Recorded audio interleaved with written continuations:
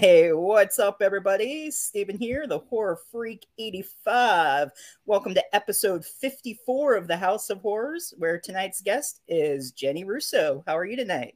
I am well, thank you. How are you? Good. Good to have you back. I don't know if I told you or not, but the Polonia Pal show has the most views out of all my shows. That's So, awesome. so That's yeah, congrats on that. So, but of great. course, I had to get you back for a one-on-one too. So, Well, now I'm in competition with another show that I was on. So, I'm on competition with myself. I got to yeah, beat myself. exactly. So, but there was a lot of other people on that one, which, I'm sure really helped that out. So we'll see what happens. Yeah, that was interesting. That was the most I've ever had on one show. So I was like, yeah, why not? Let's get We'll a see girl. your work. So, Well, so it's obviously got the most views out of all my shows. So that's pretty amazing. yep, somebody's watching it, which is awesome. So, yep. All right. See, whenever anyone comes in, if they have any questions, I'll go ahead and relay them to you, same as before. Excellent. So while we're waiting, anything interesting happened this week? Are you working on anything or watching any good movies or shows, or what's been going on with you? So I have a few scripts that have come in. It's always like feast or famine, and of course during COVID it was mostly famine. But now things are coming in, which is great. So I just feel like I've been reading a lot, which I'm not complaining about. But definitely having my face in a script is whenever I can. So things are starting to pick up. I'm looking forward to seeing how things roll out this spring. Hopefully have some stuff coming up in the fall. And then I also have been kind of connecting with some of the people in our local theater company because I did a ton of theater too, especially pre-COVID. And those productions are starting to ramp up again. So hoping to be busy in a good way coming up and, not seeing too many things canceled or pushed off again, really hoping that things can just kind of, keep pushing through. So that's the kind of busy I like, Okay. Yeah, that's awesome. So before COVID, then you mentioned theaters. So you've done theater prior to COVID besides Yep. movies? Yep. Well, I have my start in theater. And I got my degree at NYU's Tisch School of the Arts. And for 3 years, I studied at the Lee Strasberg Theater Institute, learning Strasberg's method. And that was something I loved. And then I got my fourth year at NYU. I started kind of going to this other film studio and getting training there. And they basically prepared you for auditions, commercials. They even had a soap opera class, which I assume they probably are not teaching anymore because that's kind of a dead thing, which is fine with me.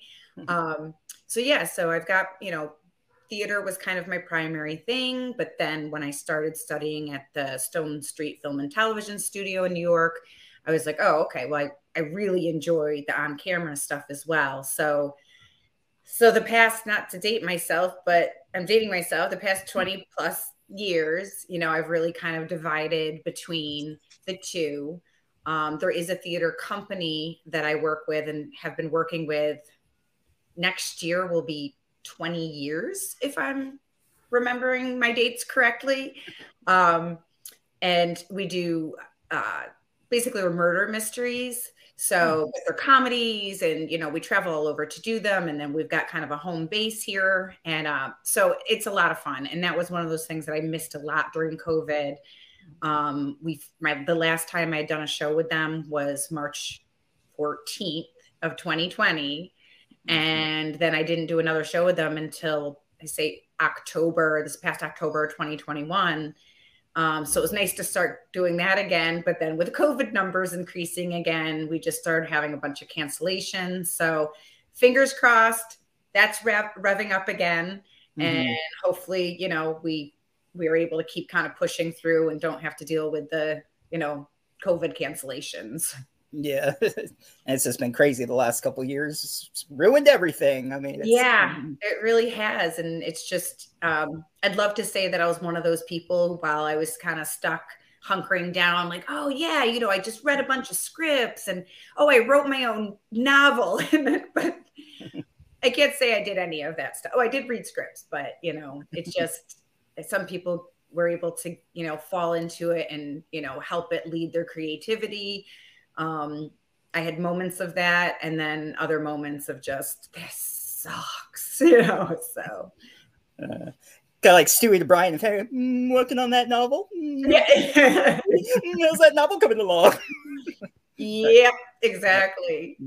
Yeah, so just glad at this point to see both film and theater picking up again, being busy with auditions, and I've always preferred doing in-person auditions the most I could, but even before COVID, people are filming all over the country, so a lot of the times you are sending in a self-tape, and then obviously it really had to happen during COVID. So I feel like I've gotten used to that now. I still like to do in person when I can, but either way, as long as I can get it out there and get cast, that's the bottom line. Right. Since you say you started theater, did you do it prior to graduation college? What was it like growing up? Who was your inspiration, and what got you into acting?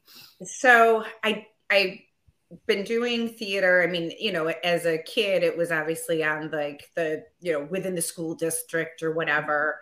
And then I want to say it was my senior year of high school was the first time that I actually was like paid to do theater.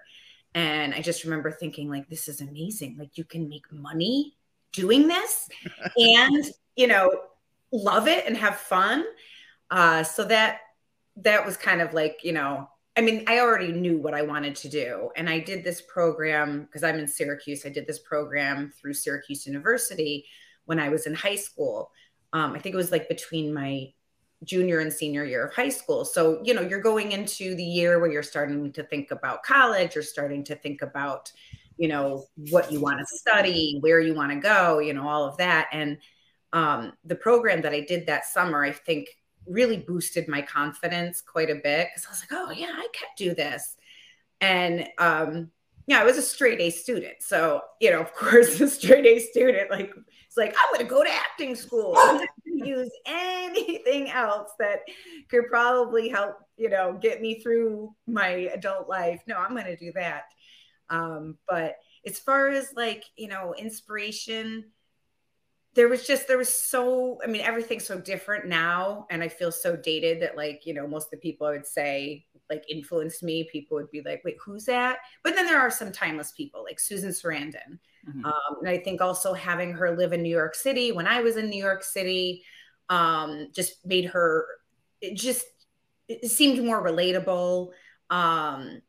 Her husband at the time, Tim, drew a blank, but Shawshank Redemption guy. Okay. He was actually kind of like doing a program with NYU Main Stage at the time. So there was just kind of like this feeling of, these people are here, like literally down the street from where I am. They're living here. They're breathing their talent here. So there's, it's kind of things like that, I think, for a while. And I just, when I got to New York, other kids were, going to clubs and partying. And I was basically like, which show can I get really cheap tickets to this weekend? So, I was going to a lot of like Broadway and off Broadway. And this sounds kind of ridiculous because they did try to make it into a movie and it wasn't very good. But one of the things that I liked the most as far as, theater that I saw in New York, it was off Broadway. It was right at a theater right there by NYU. And it was a play that Lawrence Fishburne wrote called Riff Raff. And so he starred in it, and so did Titus Welliver and Heavy D.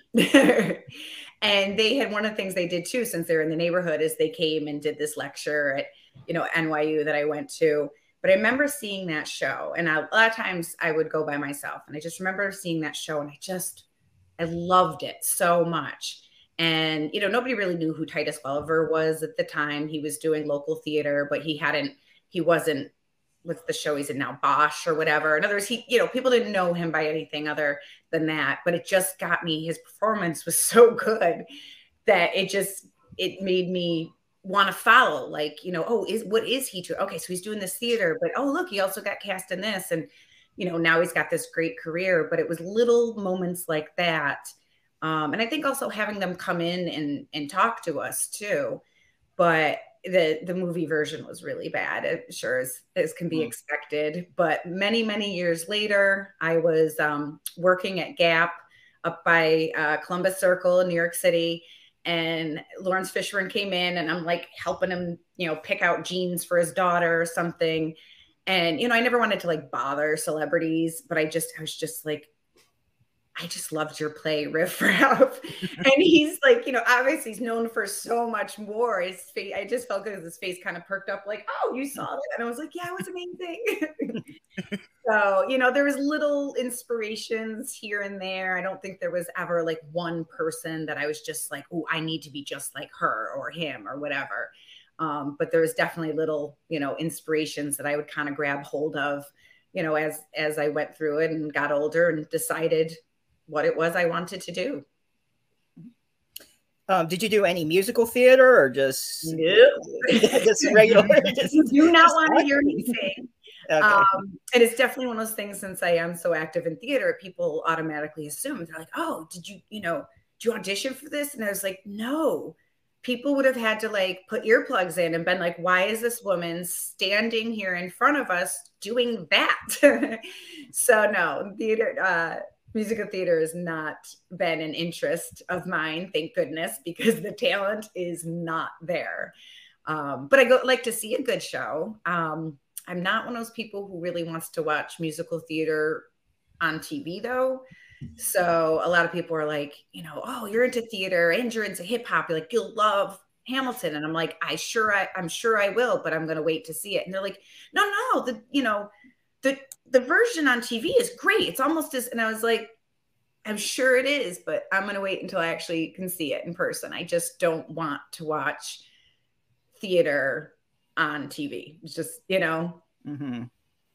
Yeah, it's always better in person. It's so much different to actually be there and experience the show itself. So yeah, and we feed off of each other, which is part of the reason why I enjoy theater so much.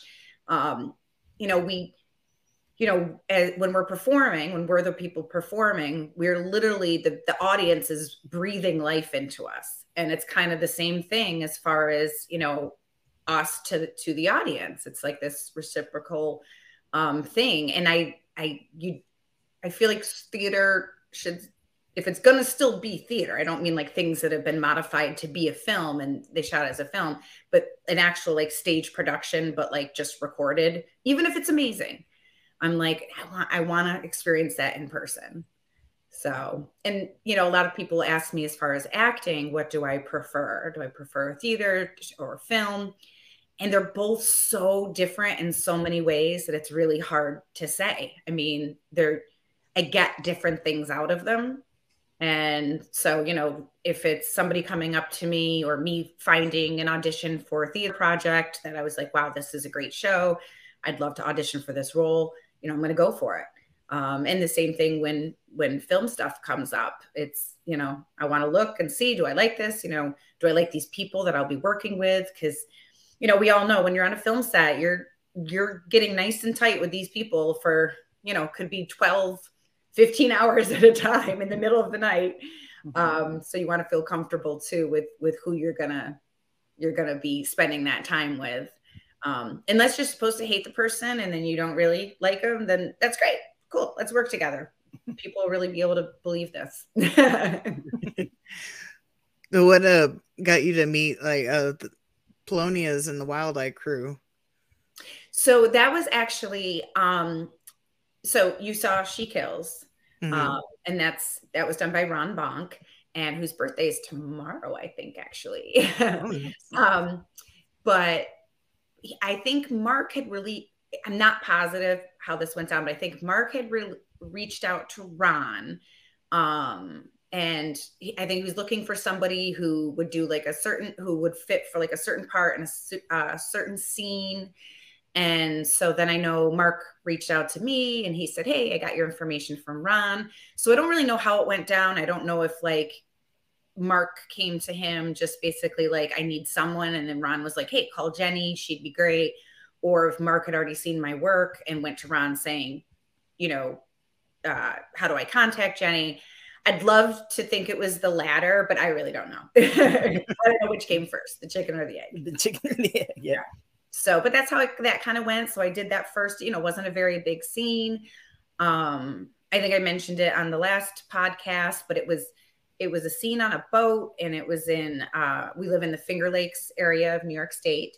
And it was, took place on one of the Finger Lakes, Cuca Lake, which is also where we stayed to film Fang.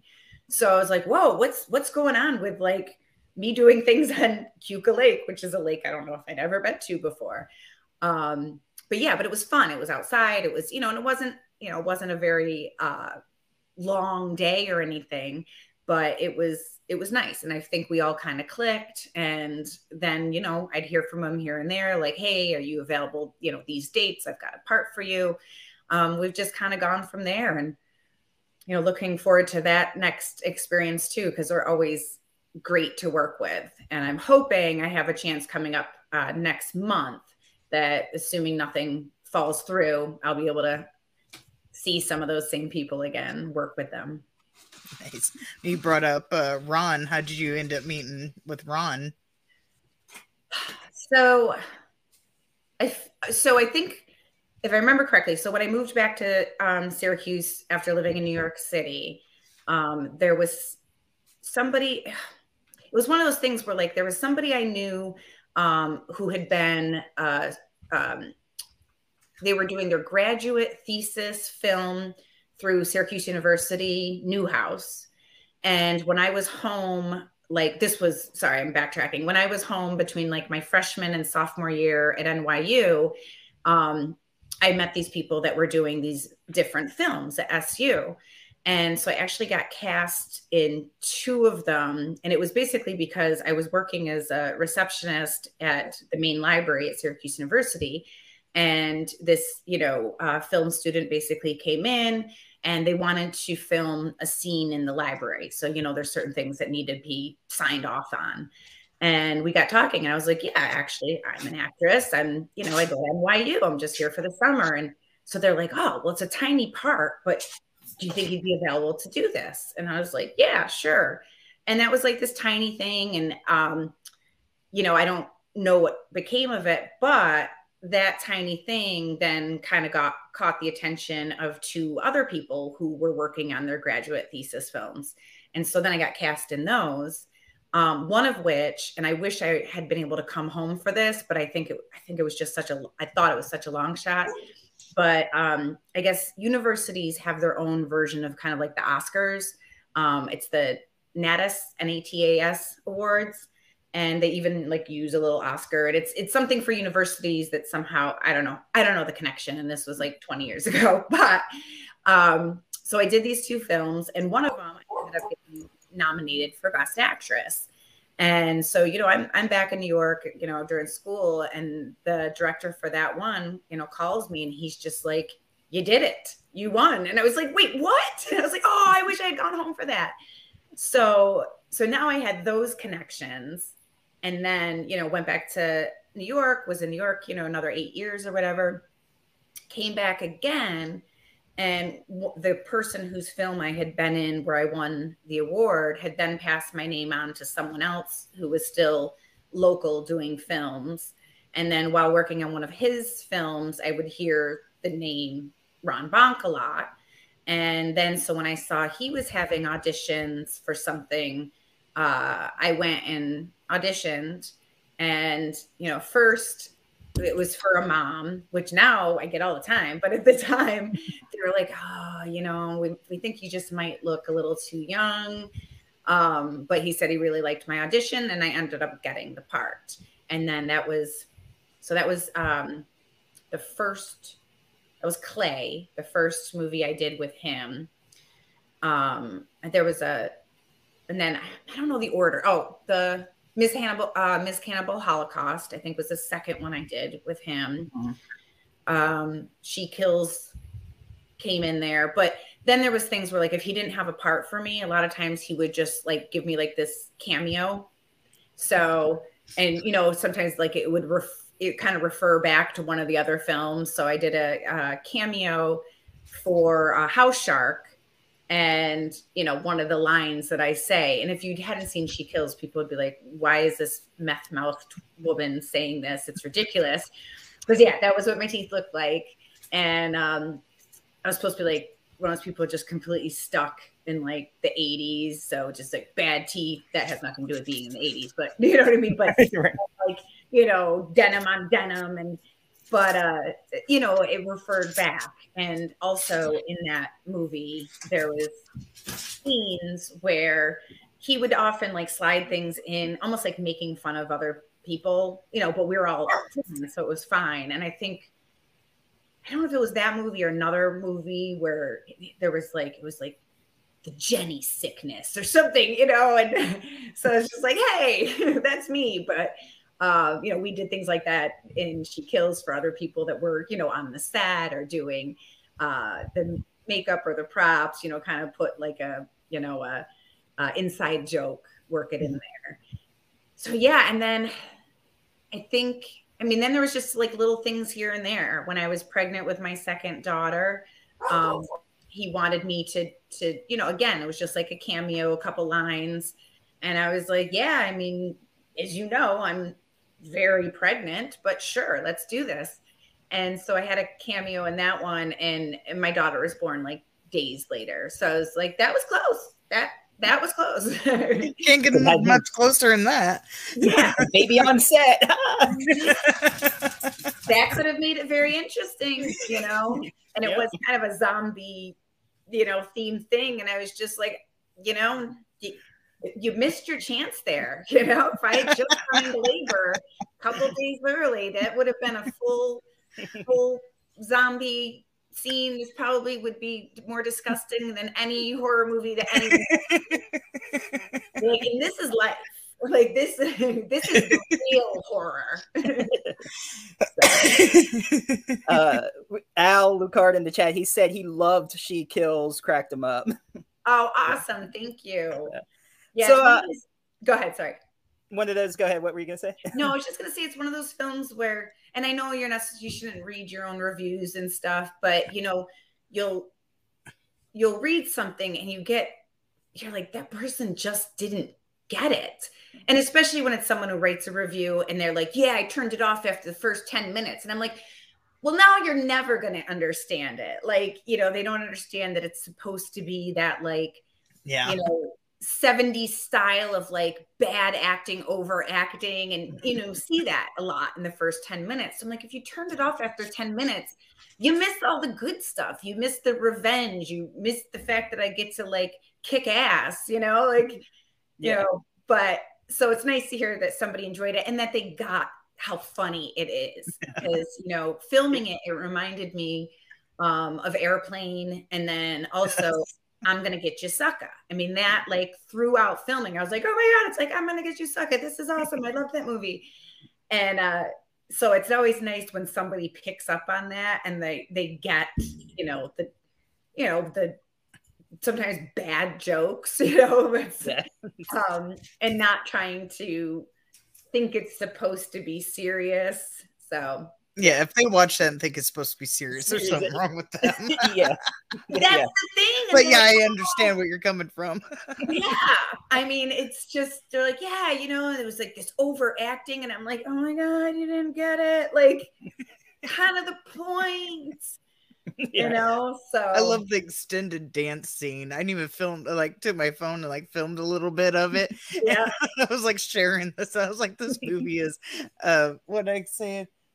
Cause I just saw it for the first time and watched it prepare for the interview. I've never seen it before. Oh. And I forget, I think it was Absurdly Ridiculous, and it's a fantastic.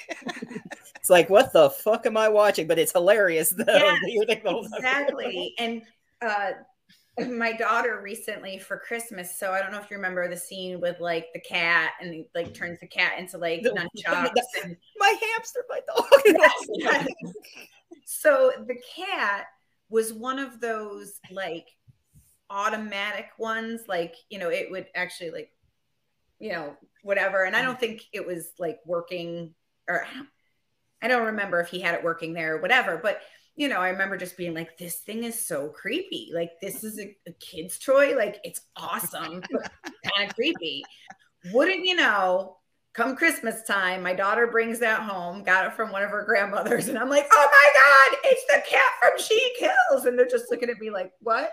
And I was like, press the button. And it's like doing all this creepy stuff. And she's just like, what do you mean? I love this cat. And I'm like, and I'm just laughing because I'm thinking it turns into nunchucks. Like it's like, just show her that little clip, just where she pulls it right. Exactly. Like my 7-year-old just like, oh, mommy, what are you talking about? So yeah. So but well, 7 might traumatize her then. No what? Oh, whatever. Right, exactly. She'd look at her pet there, her little toy very differently. Yeah. Well, my poor little kitty. Yes, but that was so fun to film. I mean, some scenes were more fun than others. I know that the scene where I have the like the crow makeup on, that was probably one of the best releases I have ever had while acting. You know, I have a previous thing that I'd done in theater before that I remember just thinking like, what a cathartic experience. Like it just, you know, that scene still, you know, to this day, I'm like that was probably the one that was just so powerful and felt so fucking good. So, you know, that's one of my, I kind of hold on to that one in a special place. Speaking of the crow makeup, how long did that take to get all put on? It wasn't that bad. This guy Colby, he did all of the special effects and all of that, and so he airbrushed it. And I don't know. I mean, it was so long ago at this point, I can't remember. I couldn't tell you like how many minutes, but it might have also been because he's just a really cool, laid back guy. So you know, I think it was, you didn't even notice it much, anyways, when time went by because it was like we're just chilling and right. But it wasn't, I don't remember it standing out as, wow, this takes a really long time to get this applied. He's good at it, knew what to do, and was able to, and I think it was the first time I'd ever had my makeup airbrushed. You know, now they do it at, you know, birthday parties or the fair or whatever for the kids when they do face painting. But for me, that was like, wow, this is awesome. Like you're just gonna, you know, do that and it's gonna work. But yeah, so I don't remember how long, but it wasn't super long. That's good. Alan chat says that you were badass in the movie.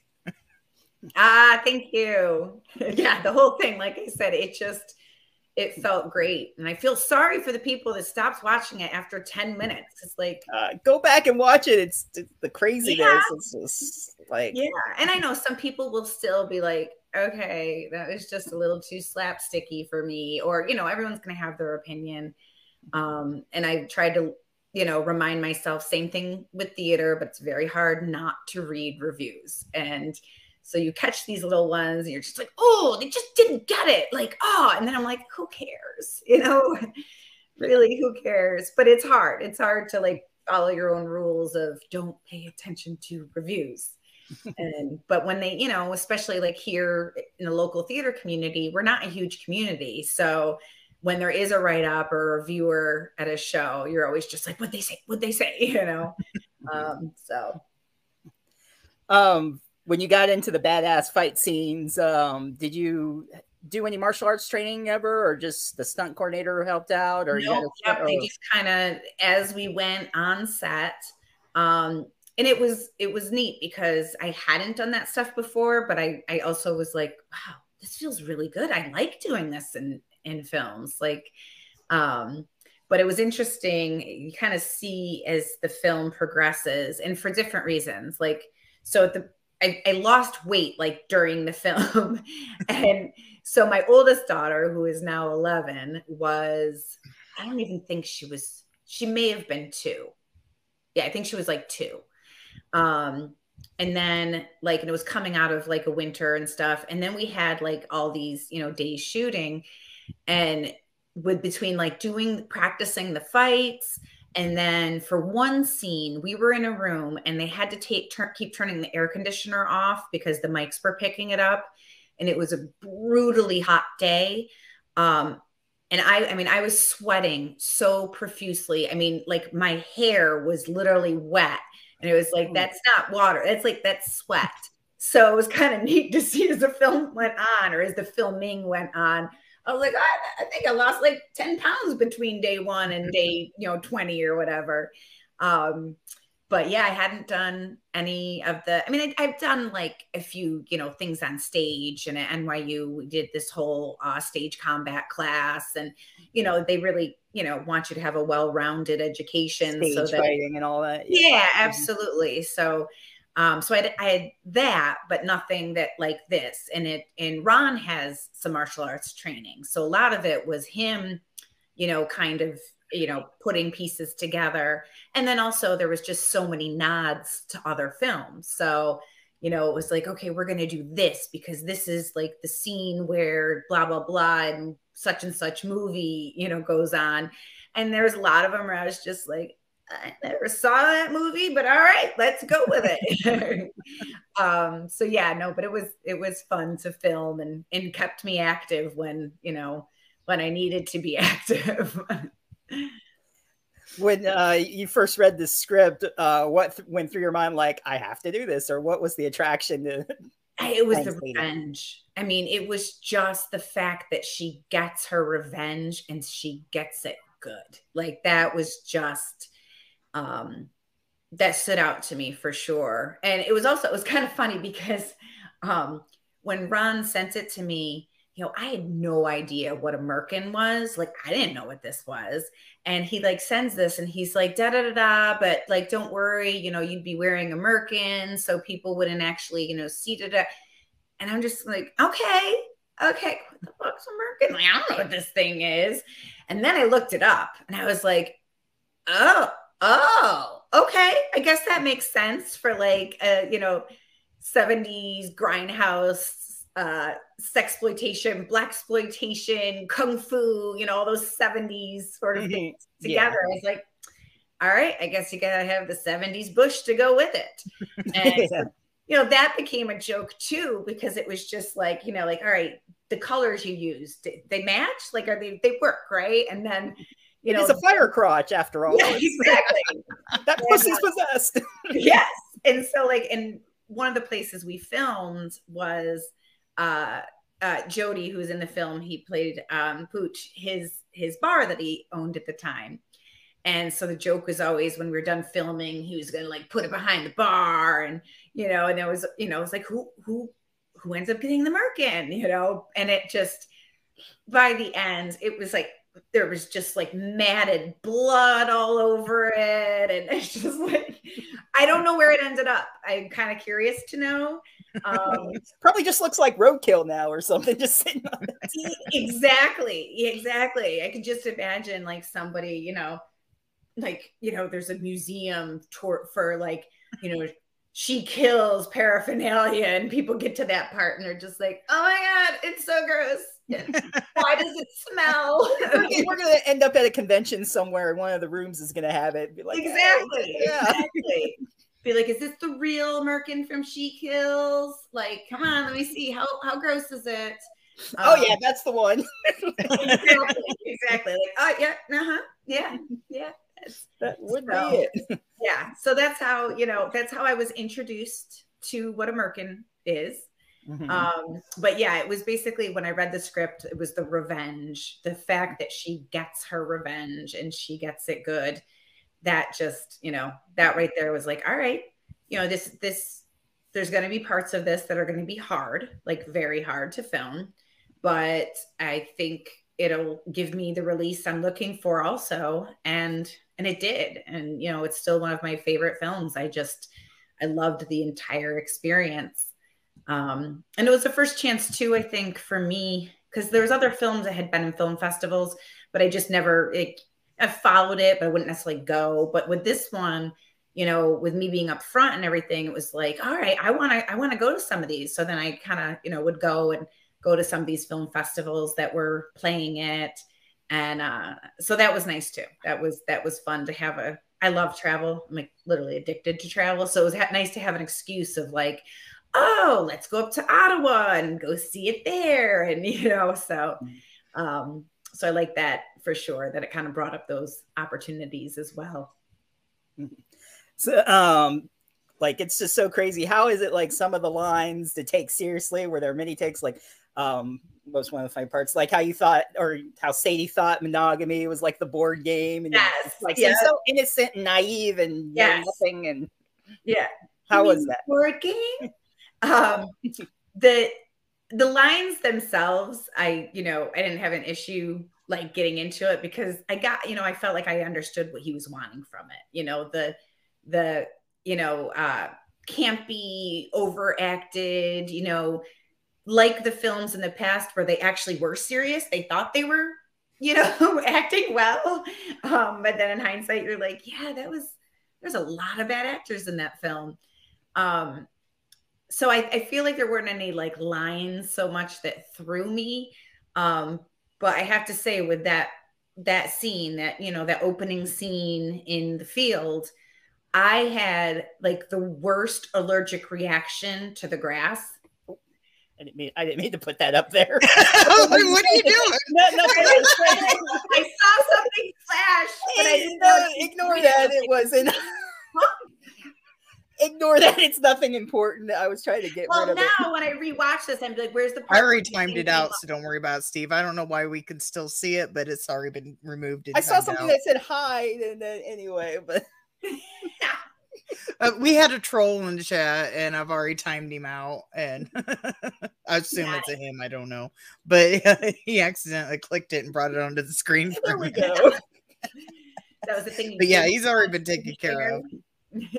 I was going to mess with him, but he was getting too distracting, so I just got rid of him. It was kind of funny, the first thing he said. I was like, oh, yeah. I saw what you're up to. Thank you. Do I dare ask? It's nothing too bad. It just said, like, we look like a bunch of inbreds up there. We're like, oh, thank you. You came in at the wrong turn. It was more funny than an insult. It was like, right, yes, I tried to say thank you, but I mistyped it and made it look stupid. And then I was like, well, in my family, we take that as a compliment. Yeah. I always say I'm a Midwest redneck, so hey, I'm all for it. Me and my sister wife love it. Yeah, exactly. What you mean inbred? What? Uncle Daddy. I'm my own grandpa. Remember the students? He said that's like, I'm my own grandpa. You're your own grandpa? Your Uncle Dad. Uncle Daddy. Uncle Dad. Oh, that was funny. It was more funny than anything. But anyway. Yeah. But yeah, it was just getting distracted. The only reason why I removed it. Other than that, I would have messed with them hardcore if we wouldn't have had to guess. I know. I love people. But yeah, there wasn't being too creative. We'll say that way. Yeah. Figures. But yeah, what I was saying is, I had like this horrible like allergic reaction to being in the grass. And I just remember like just wanting to like dig through my skin and like just be like, who is Benadryl? So it's like that stuck in my mind more than the actual lines that you were asking me about for that scene. Right. The car that we used actually got stuck in the mud. So here this guy rents out his vehicle, and you could tell it was like his baby. I don't know anything about cars, but classic, whatever. And the place where we were filming, the yard, it had like some muddy spots, and it got stuck in the mud, which obviously pushed back filming a bit that day. But I just remember us all just being like, ooh, this guy. And he's there. Like, this guy, I think, is pissed. So those are the things that stood out about that day of filming. Mm-hmm. And then the lines just kind of came with it. Right. There's so much crazy stuff like the Kung Fu family. They make fun of like Kung Fu films and stuff, Yeah. like having an Asian brother. And they're when they're speaking, the mouths are not moving. That was great. Yeah. Like the films. You do it. Good. Thank you. Yeah, exactly. And it's just, that's the thing. That's what I like is there's so many different 70s, 70s genre films that he threw in there, the Grindhouse. You've got the blaxploitation with Niecy is the actress who played Casparella. Oh my gosh, I just went blank the character's name. But you know what I'm talking about. Yeah. And then obviously the sexploitation genres and Kung Fu and all of that. So it was really neat. There were so many different nods to different genres of that time period. Mm-hmm. And then other things like thrown in as well. Like when my brother is dying, haven't seen this movie. I'm embarrassed to say, but Ron said it was like he got it from, was it Anakin's mother's death or something in one of the Star Wars, where it's just like she's not dying, and I don't know. I mean, I can't remember what he said. Oh, like when he's older and he returns home, I think probably. Yeah, and it's just like the way he described it was almost like this just death scene where she just wasn't dying. And so with my brother in that scene, that's where he kind of got the idea to have him just kind of like like, wait, is he dead yet? And then there was like the Matrix that took a while to kind of get, whatever that Matrix-y thing he had me do also in that same alley. So there was, there wasn't just the nods to the 70s films, but there was things that were a little more current as well that he kind of mixed in there. And it was one of those things where, because I know like my dad loved, Airplane and gets that kind of humor. It's one of those things where I was like, oh, my dad would think this is funny, but he's never going to see it. What do you mean? It's a good family film. Yeah. I watched it with my mom, but I was like, you're not seeing this, Dad. Like, you wouldn't want to, like, sad thing is I feel like he would get most of the jokes, but I was like, yeah, you just gonna have to ask Mom about it. Like, because you're not watching this one. Yeah, no. But yeah, it was crazy. I mean, I watched it. It actually came as a limited edition and horror pack. Cool. I don't know if you know what that is. Every month you get 4 movies, DVDs, Blu-rays. I forget what number edition it is. I meant to pull it out, but I know if you go to their website, or every now and then they have like screen cleaning and they have like sales and stuff. So if anybody wants to like check out horror pack or send them an email and see if you can get that limited edition, it's definitely pretty cool to have. So I think it was like in its number 30 something or 40. I forget. It might've been sooner, but I've been collecting them like all 5 years I've been with horror pack. So I got all 69 of them that are out, 70 that are coming out. So that's awesome. Like basically what they do is stuff that hasn't been released on Blu-ray before or exclusively through them. So they get some good stuff. And She Kills was actually one of them that they did. So that's awesome. Very cool. Yeah, it's always interesting to see, or hear where people are familiar, how they're familiar with it, where did they see it, what was the reason why they watched it, or did somebody recommend it, did they just sort of stumble upon it? I always find that fascinating as well. Yeah, I wish I would have seen it sooner, because I like House Shark. I know you don't have that big of a part, but like the comedy level is like almost the same. She Kills is funnier in my opinion, but I really like House Shark, and it's like almost the same level enough as like if I would have known this movie existed like a long time ago, I would have been watching this a long time ago, because I really like House Shark. I just think it's just so ridiculous. Yes, when I was watching it when they did their their local showing of House Shark. I mean, I was cracking up. And maybe it was also, I mean, it's a great movie, but I also, maybe because I like knew a lot of the people too. So it's just that much more fun to be like, look what he's doing this scene. That's hilarious, but I was laughing pretty heartily in the theater when I first saw House Shark. So I definitely agree with you there. It is a funny movie. Right. And there's at least two people, maybe more, but I know there was at least two people that was in House Shark with you that was in She Kills. Yeah. Like the guy with the funky mustache. He was like the guy that owns the house and Dirk and the Ahab character. I don't remember if that's what his name was in the movie, but like the Ahab character, he was at the very end credit scene at the movie. Yep. And Michael Merchant, I mean, he was Reggie in She Kills, and then he was the one with the lederhosen. Okay. I didn't even. Yeah, I recognize those other two. I didn't recognize him in that, but okay, now you say it. Yeah. And Wayne played. I mean, it was just like a quick thing. It was when I was, I don't know, when I was like on like going through the almost like the. It wasn't like time travel, but you know that, and then you see Wayne, he was the Native American guy, and just in that one scene in She Kills, but then he was in House Shark. So yeah, there was, and that's the thing, they kind of have a lot of people that they like working with, and they'll work with, you know, several times.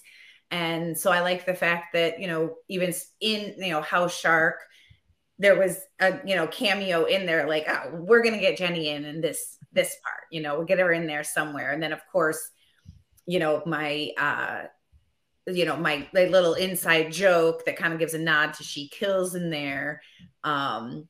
So yeah, I like how there's always a bit of a connection too between them. And I like how you say Frank in that film. Yeah.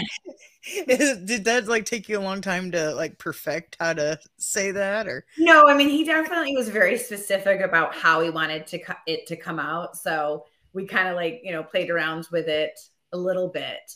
But what was the word that went back to She Kills? I'm drawing a blank, but it was basically, what does she say? And it's because the character in She Kills says legendary, where, you know, that was a little nod to She Kills, because that was said, you know, it was in reverse, where he had said it to me and now I'm saying it to him, and it's completely different characters. So again, I like those little tie-ins. But yeah, he was very specific about this. He wants this to come out like this. So I think I provided what he was looking for, I hope. Yeah. What was probably last question about She Kills, but what was your favorite like practical effect or kill in it? Because I mean, we had like long tongues, really, really long penises. Like, how is that connected? Like, it was like really outlandish. Like, what? So. And that's the thing. It's like, you know, that one area where I'm just like, you know, killing people left and right. You know, I've got the ninja stars, and then it's like, you know, pulling another gun out of my vagina, and then, oh wait, where did that one come out of? And like, so there is, I don't know. I mean, I don't know. I think any of those scenes where I was like killing someone, it always felt good. But there was definitely, you know, the crow makeup scene, you know, that killing Jody, that was really, I liked that. I really liked that. But special effects, you know, I feel like there was just so much, you know, to work with. And, you know, with anything, there's, especially smaller budget, you know, there's going to be things that they end up having to be like, never mind, that's not working. We can't, you know, let's move on. Like there was the one thing where, you know, the way it had to be this, like, you know, almost like I don't know, it's almost like a cane, but not. Like the camera was so close, and he wanted it to like hit, you know, stop at just the right place. And it was so hard. Like, you know, you don't realize when they're, you know, something's in there that close that like you got it. It was like a staff. But anyway, so special effects. The dark scene was pretty funny. At the end, the final. Swallowing. I guess I'll just leave it at that. Whatever. Yes.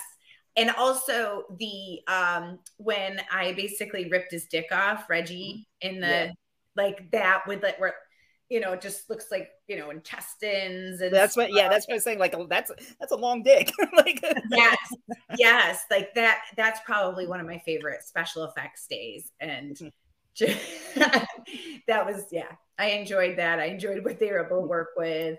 And then, you know, the whole, like, you know, sausage thing that he had stuck in his pants, and then me being, and ended up like basically beating the shit out of him with it. Yeah. So yeah, there's just so much to going into the film. I mean, like, as far as, you know, special effects and, you know, things just happening at different times and trying to put them together. I don't know. I know I'm partial, but I loved it. For Shark Encounters of the Third Kind, you played a psychiatrist in it. How is that for you? You find that role interesting? And do you believe in aliens or UFOs at all, or life on other planets?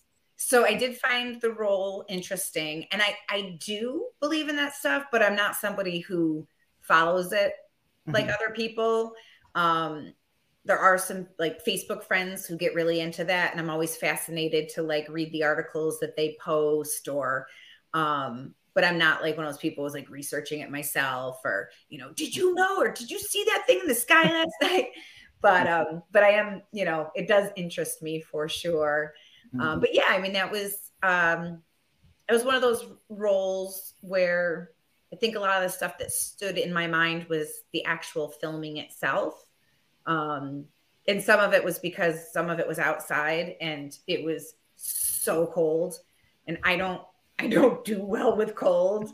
So like some of the days that like stuck in my head were more not necessarily the character or the script or the final product. It was, God, I remember how cold it was that day. So, you know, there's always little things that kind of will stick with me from different movies. And that one happened to be the temperature of when we were filming, or filming certain scenes, I should say.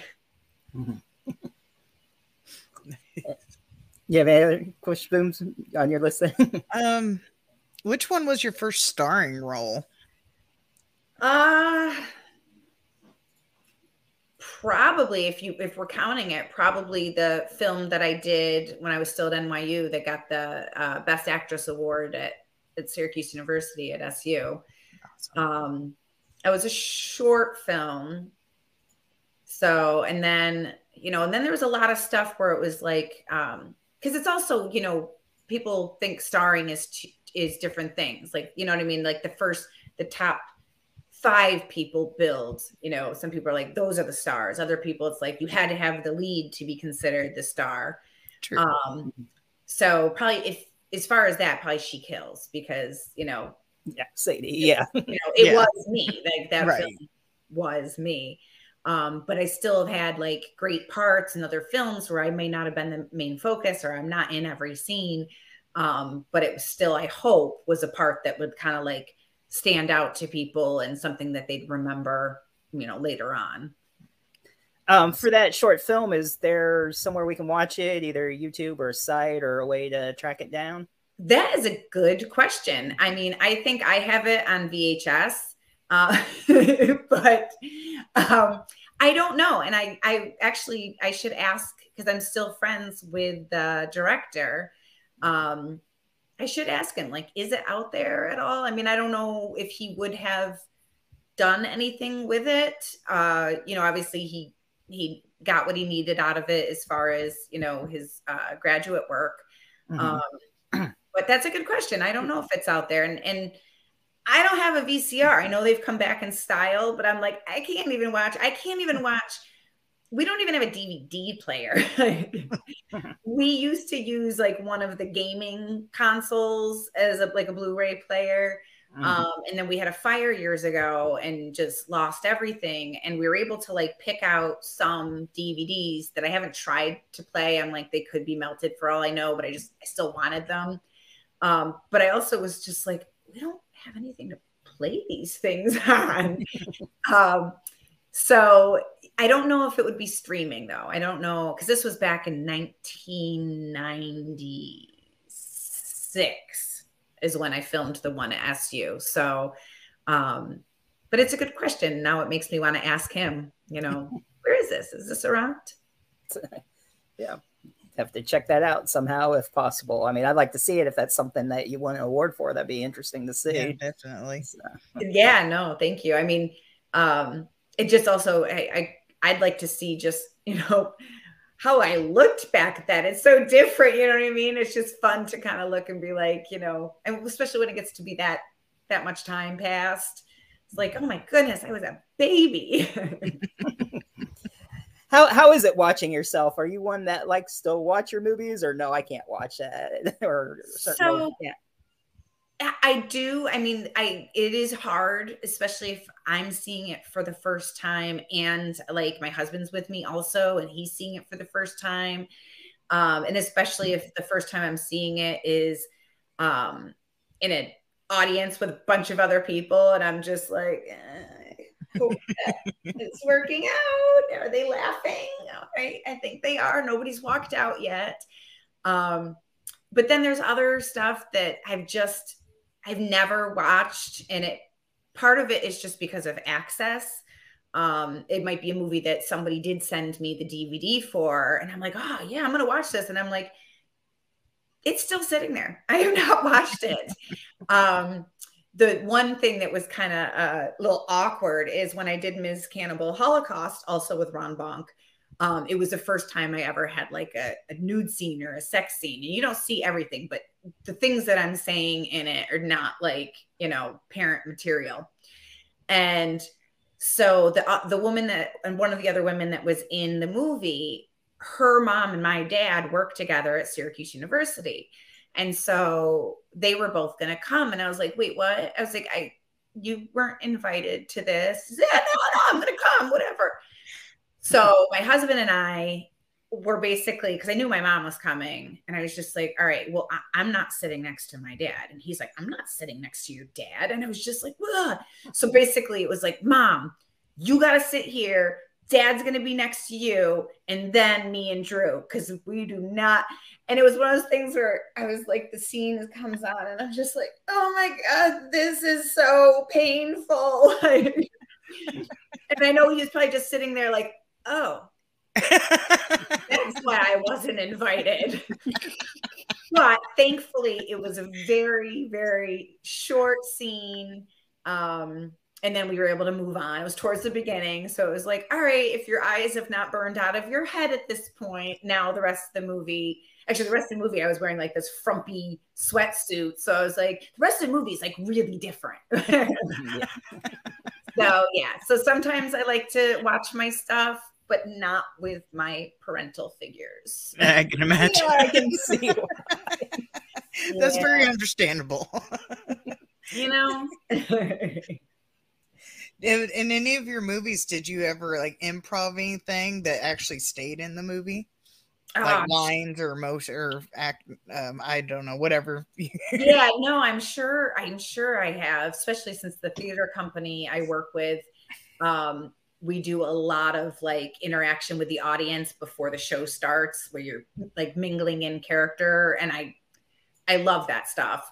And I know I did some of that, but I can't think of a single example at the time. When we're off, I'll be like, oh yeah, that was it. That was that time that, but yeah, because you know, if they'll allow for it, obviously you need to respect right, the director, and the person who wrote the screenplay, because, you know, you don't want to insult them by any way of them thinking, oh, so what I wrote wasn't good enough. You had to just change it, you know? So, but yeah, if there's room for it, then absolutely.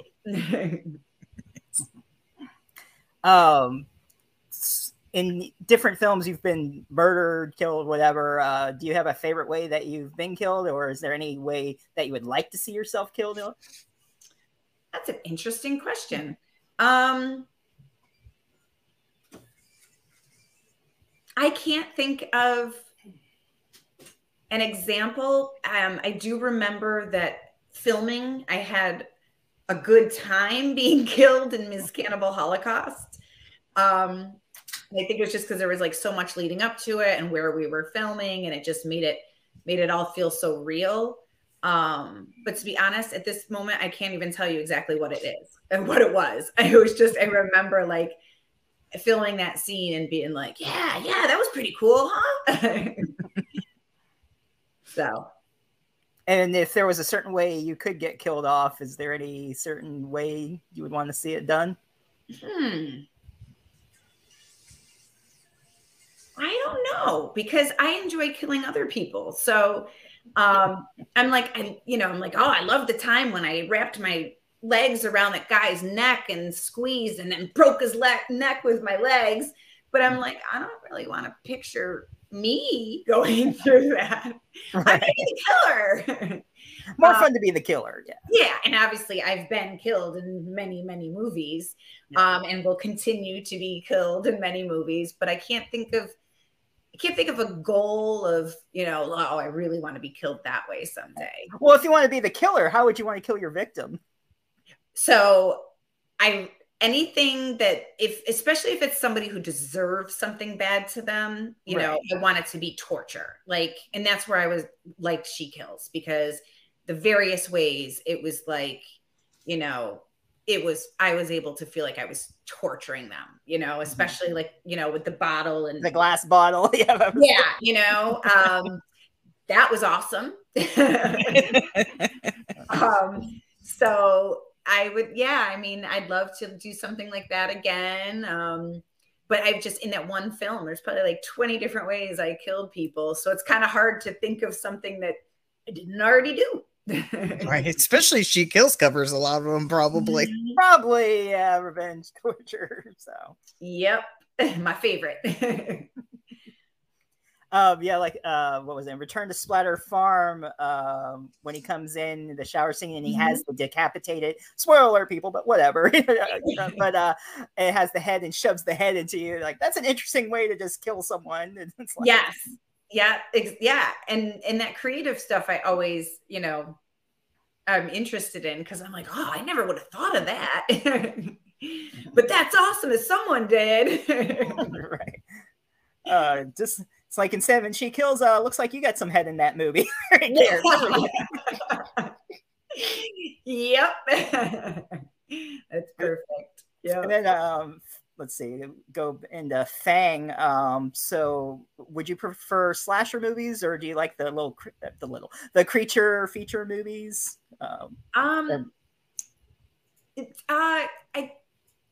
That's a good question. There's a lot of good questions I realize I've never really thought about before. I think now that I've done a couple, I do like the kind of creature features.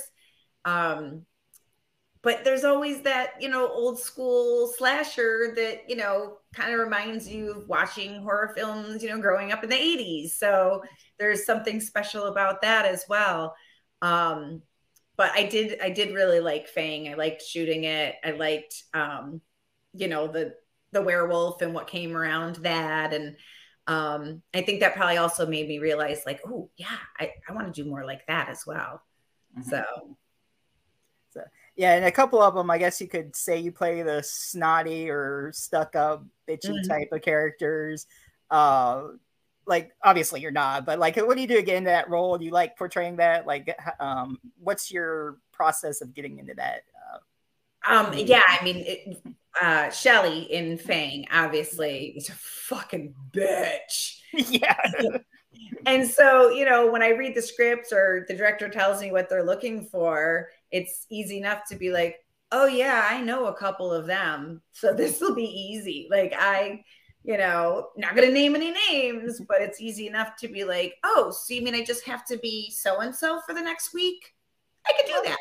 I remember this. It'd be a nice diss to somebody too. Especially if they're like on set or something. It's like, oh, I could just be you. Oh, that's easy. Thanks. Yep. Exactly. Sorry, I have to be mutant between. He's playing music and my dog's been going crazy, so I just keep like, yeah, Mike can pick that up. But yeah, so between that, I was just like, oh, mute. Right.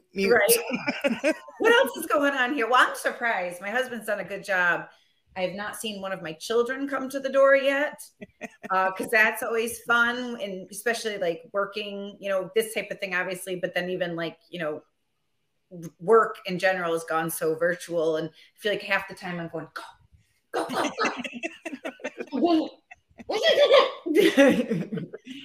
So not having to have done that at all during this, I'm like, oh, my kid's alive? Because I think I need to go check on them. For this long before. I think they're live though. For anybody watching at home, I'm pretty sure my kids are live. Or listening on Spotify later, whichever. Right? Yes, exactly. That too. I'm a good mother, I swear. I know, exactly. They're with my husband. They're being taken care of. Drew, you can untie them now. Oh, I'm sorry. Were you recording when I said that? The cages are big. You know, they when we give them water. I was gonna say you give them water, you know, like the hamster bottles. Yes, exactly. Give them a wheel so they can run off their energy. Exercise. Yes, you know, and when my husband's in there with them and I lock them all in, it's really sweet. Yeah, put him in the cage too. Yeah, and I just say night night, guys. I got the key. put the sheet over the cage, like when you put the birds over the night. Exactly. Well, speaking of things in the background, I'm also surprised that my sugar gliders have not started coming out and making a ruckus because their cage is like right behind me. Oh, okay. And normally, you know, because this is kind of their wake up time, if I come in here, it's almost like they smell the treat lady. She's close. She's gonna give us treats. So I'm really surprised. I may have just jinxed myself that I've not heard them yet, like on the cage, like, oh, she's here, you know. Oh, I heard the voice that we're being talked to. Exactly. I'm like a spider sense going off. Yep. No. My husband's like, do you think that they'll hear you? And I go, no, they'll smell me. They associate my smell with yogurt drops. It's like their favorite treat, you know? Reminds me of like guinea pigs. Like, so I used to have a guinea pig. Like, as soon as you walk in the door, they just start screaming because I would bring home, I worked at a pizza place. So sometimes we'd have vegetables we'd throw away. So I would bring some home to give to the guinea pig. So he's like, as soon as he heard me go through the door, he's like, starts like screaming because he's expecting vegetables. It's Pavlov's guinea pigs, you know?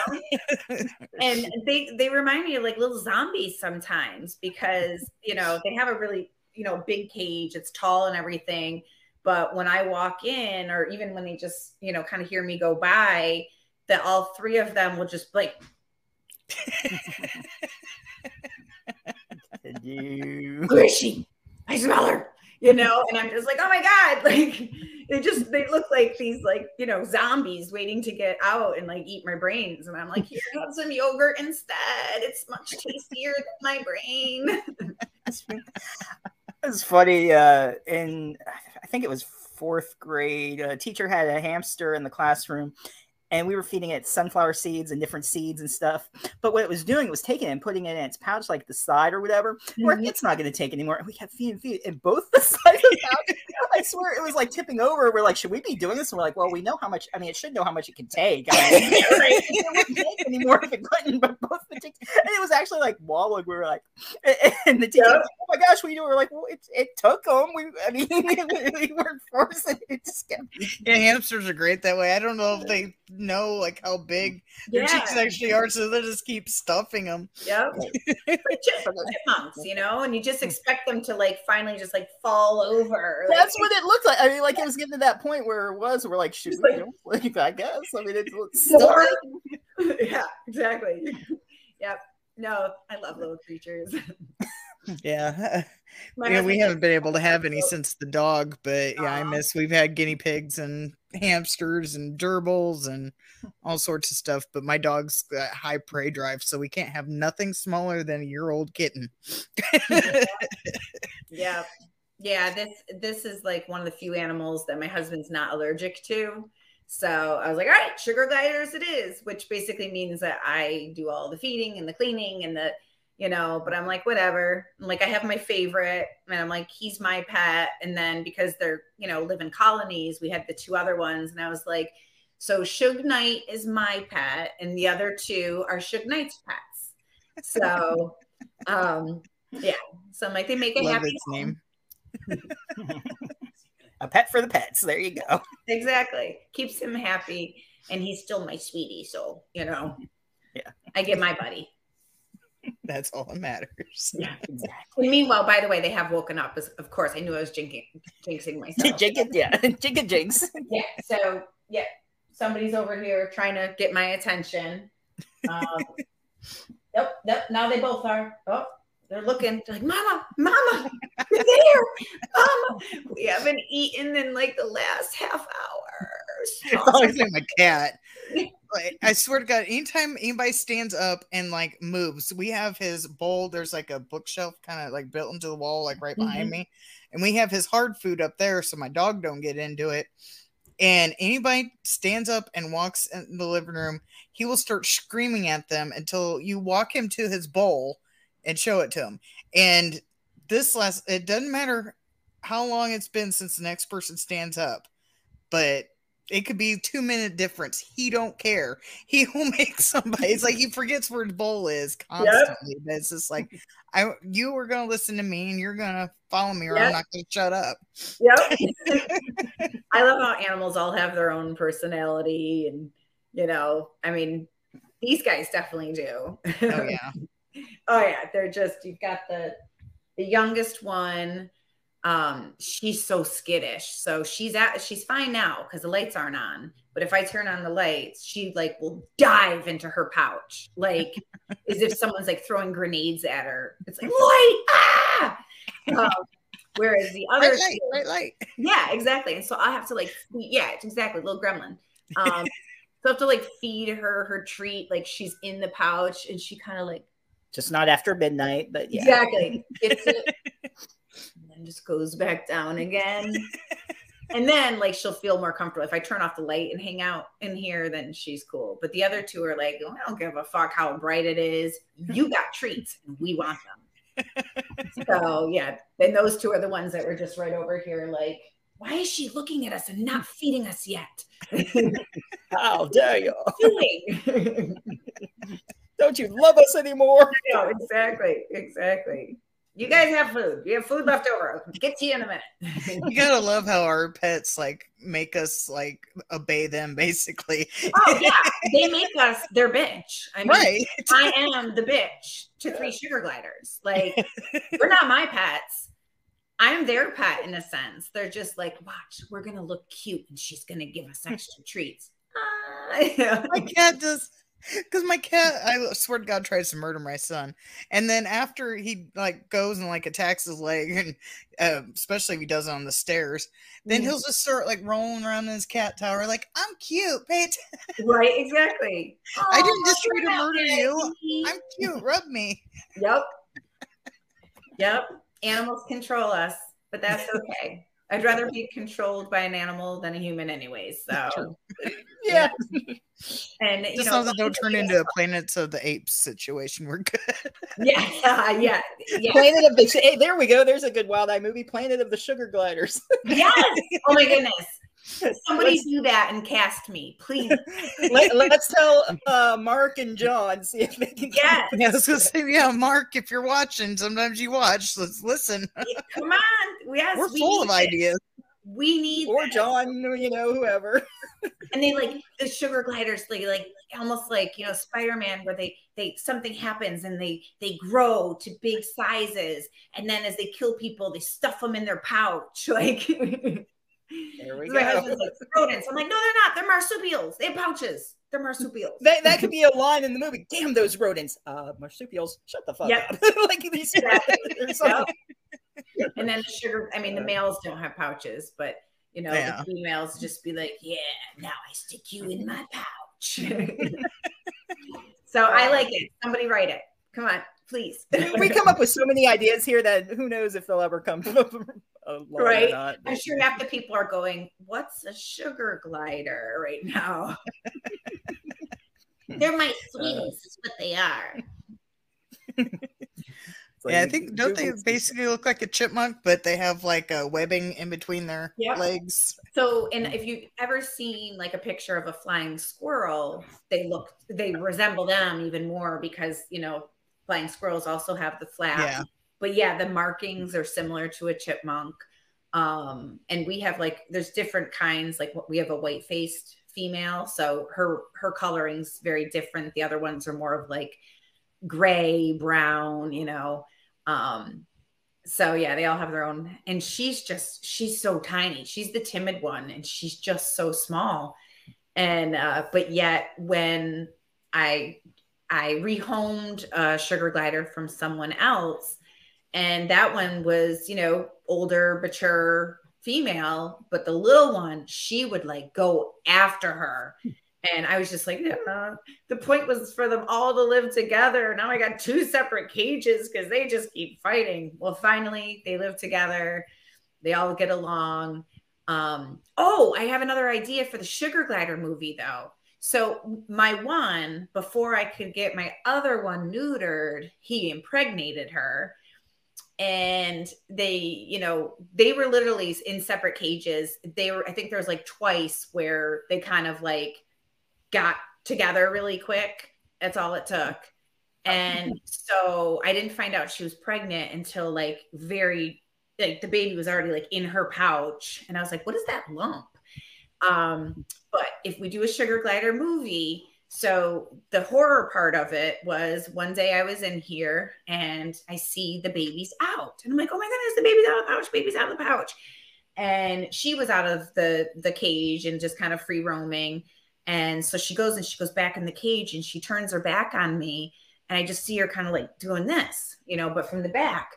And I'm there going, oh, you putting your baby back in the pouch. You putting your baby back in the pouch. And then she like, she gets up and she goes into the pouch that they sleep in. And I was worried about the little one, Remy, because, she was so violent with her. I was like, she's going to hurt the baby. So I like, so kind of like, no, you guys can't be together. So the mom and the baby come out. And that's when I realized, I'm like, oh my God, she was not putting it in her pouch. She was eating it like a chicken wing. Eating it.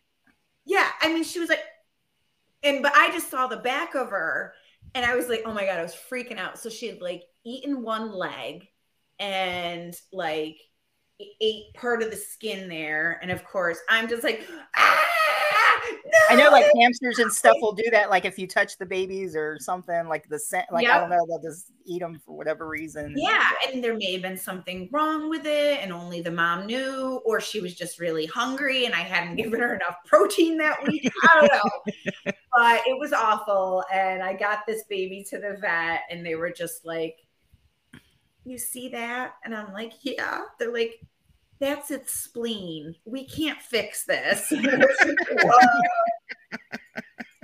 they euthanized the baby, whatever. But wouldn't you know, I get home that night and my husband's like, yes, we're having chicken wings. I'm like, no, we're not. Nope. Wow. Yep. Not doing it. And it was a while before I could eat a chicken wing. And now that I've told the story, it'll probably be like another year before I can eat chicken wings.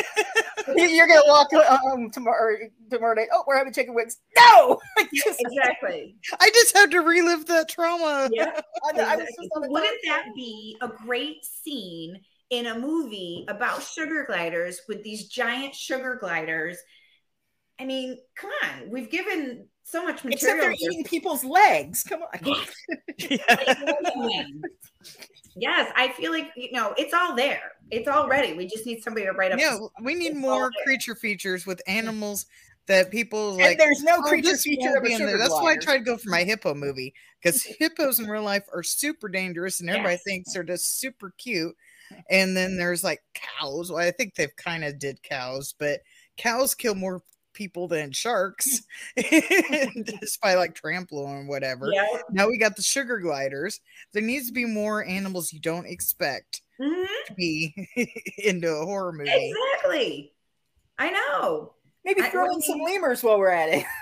Yes, it could take place. So the sugar gliders came over on a boat from Australia and got stranded in Madagascar. It could be one of those versus lemurs, like, whatever, like the versus movies. Here we go. Sugar gliders versus killer lemurs. Yes, absolutely. Hey, I'm down with it. Someone write it. Write a part for me in there. I'm with it. We'll have you get your leg chewed off. How's that? Perfect. And you were asking before about deaths. There you go. There's the death. That, or you could be the queen of the sugar gliders, and you could be the one like telling them what to go attack. Yes. Or you could control them. There you go. They could be like that's basically. Yeah. Well, and we, because we're dorks, a couple of years ago for Halloween, I found like sugar glider costumes on like Amazon. So the whole family was sugar gliders. And my husband. There you go. You already got the costumes, unless you got rid of them. Nope, we still have them. We still have them. And those pictures I love because I'm just like, oh my God, we're such dorks. But isn't this cool? The whole family was sugar gliders. So yeah, we've got the costumes. They kind of thin line gray area between sugar gliders and flying squirrels because Amazon doesn't really know the difference, but it worked. Similar markings, it worked. But the female ones didn't have pouches built in. I was like, come on. They missed their opportunity with that. How awesome would have been that, go and like trick or treat. Well, they should make them for mothers with babies. They should make them for mothers with babies and like a little sugar. They can put the baby in. Yes, that's a great idea too. Absolutely. But yeah, I mean, I would have loved to have like had my girls go to houses and been like trick or treat. I'm a female sugar glider. I got the pouch. Hey, all these missed opportunities, So now I'll just have to build pouches on them and be like, all right, whole family, we're going to do it all over again next Halloween. Only this time the kids are going to be like, oh, Mom, you're so wrapped. That was cool 3 years ago, Mom, but now, no. Yeah. I know the last few years, I've always tried to make my son he's never been too much into the whole Halloween thing, but I've, made him get dressed up, and I'll try to, for a while there, I was having somewhat of a matching outfit and go out with him. Mm-hmm. And then now he's just like, I don't want to get dressed up. I think it was last year or year before I made him get dressed up and sit outside with me and hand out candy. And he didn't even care about that. It's like the last 2 years I've just done it myself. Yeah. How old is he? 17 now. So yeah, he's like, Mom. Yeah, he don't care. It's Halloween though. Like, later on, he might reach that reinterest in it again when all of a sudden he's going to like Halloween parties with friends. And then all of a sudden like, oh yeah, I'm interested again, Yeah. Halloween's the best season ever or holiday ever. Yeah. Because not very many people, especially when like on our street, not many like the adults handing out candy, mm-hmm. like dress up. It's like, I'm like dressed up, but not like a whole lot. It's like our neighbor across the street had one of those dinosaur costumes, like the blow up ones, yes. Like dancing around handing out candy. Yeah, it's got like almost like a mini fan in it, right? Yeah, those are cool. We've had a couple neighborhood kids who've worn those, but then like they're like when they're walking, they're like, all right, I can't get to many houses, I've seen a couple of those at conventions. People have those dinosaur raptor costumes that they're in. They're like, they're pretty tall costumes too. So, yeah. Yep. I took my daughter to this, my younger one to this dinosaur exhibit, just this, past January or whatever. And yeah, they had those people. I'm like, oh, that'd be so cool to just like have at home, or even just like they have the puppets and they're people that are just like, they're so good at it that like a baby dinosaur. And you just like, you want to pet it. And you're like, I know this isn't real, but It was I don't know. Did you ever see Velocipasture? No. They have the dinosaur. They have a similar, really funny dinosaur costume at the end and stuff. When he transforms, it's hilarious. Oh, that's awesome. Yeah, there's so many things. So many movies I've missed, and I've got like this list of like, oh, I gotta see that. I gotta see that. And then I'm one of those people that just like, tonight I'm just gonna turn on Netflix, or whatever. And but yeah, I've got certain ones that I'm like, okay, I found this one here and this one there. And I think part of it's just like laziness of like, well, wait a minute, I got to log into this. And I'm like, this one's just already on there. I just hit go, So yeah, so I got to branch out and actually watch some more of the movies that I've wanted to watch. They're on my list, but I just kind of keep going back to the old stuff, which is easy to do. Yeah. Any current TV shows you keep up with, or more of the movies?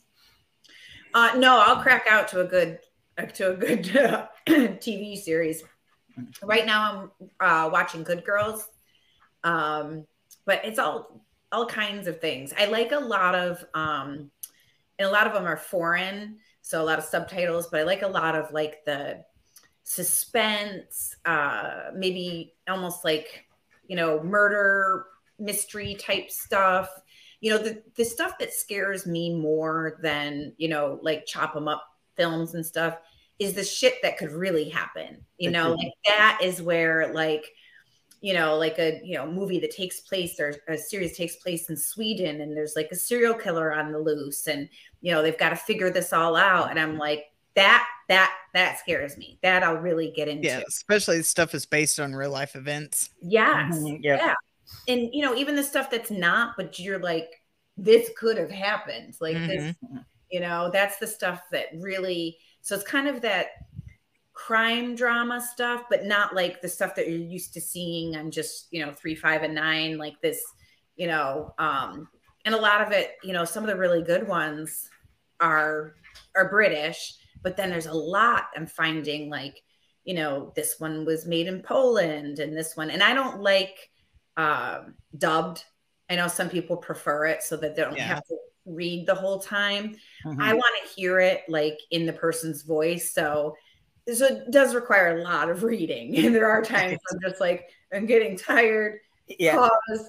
All right, now I'll read, like I don't mind subtitles, they don't bother me, but you just got to be in that mood to watch it though, and not tired to pay attention. Yeah, exactly. I prefer subtitles than dubbing, because that just throws me out of it. Like if your lips are not matching what's being said, and also I'm like, this isn't sometimes the actors too are like, these are horrible actors. Yes, like, exactly. And you're just kind of like, this voice doesn't match what I'd imagine this person to that too. Yeah. Throwing me off. Squid Game, that was one where I know a lot of people watched it dubbed. Yeah. And I was like, no, I had to watch it with subtitles. That's another thing that scared the shit out of me, more than any like chop 'em up movie or show like that.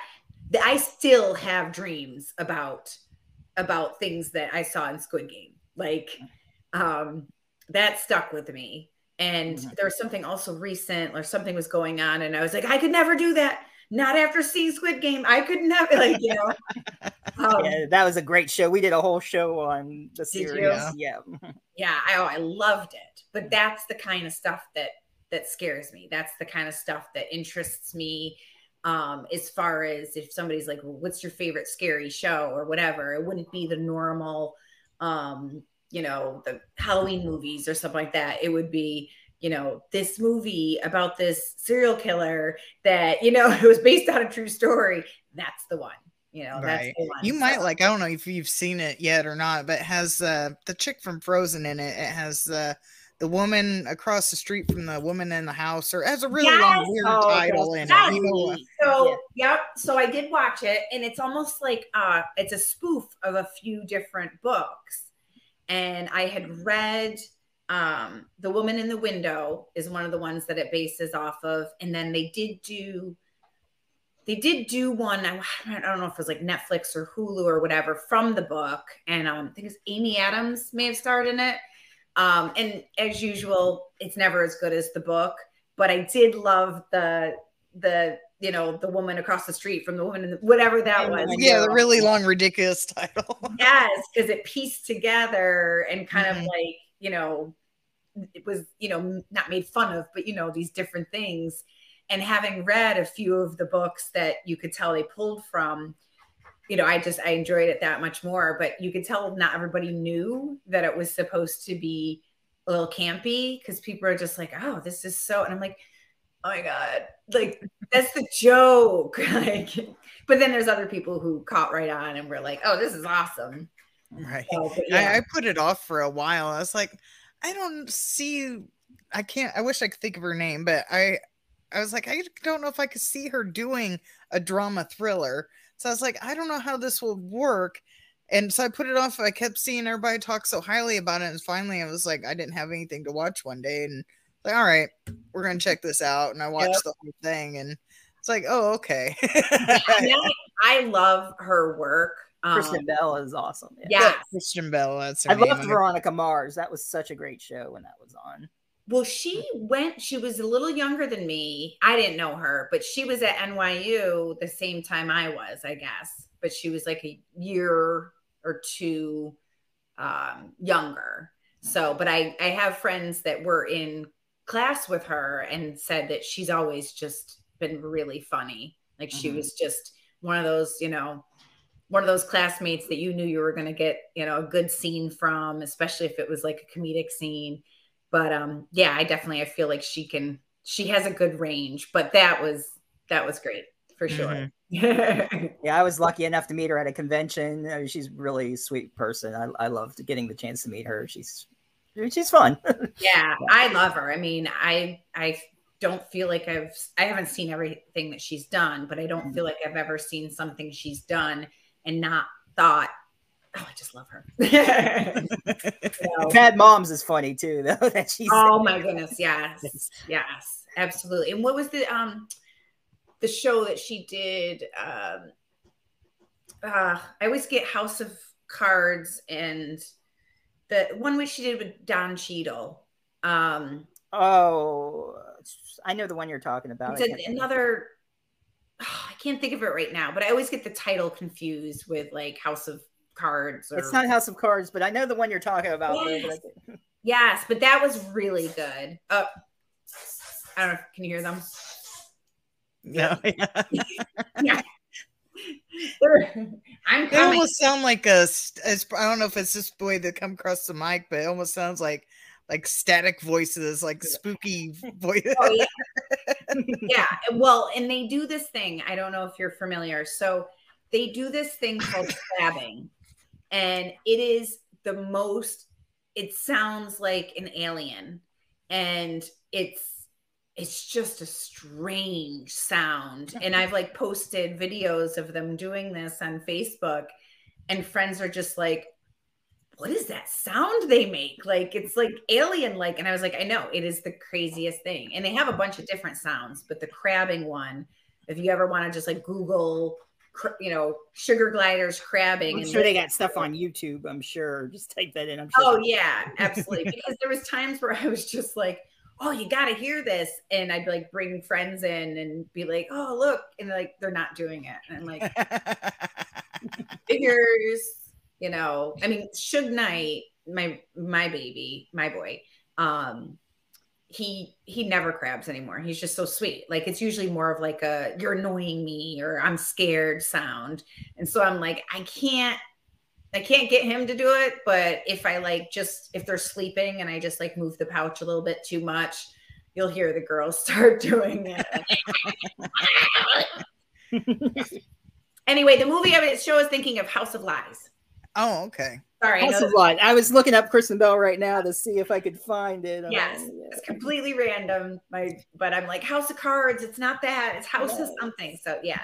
But anyway, I like her work a lot.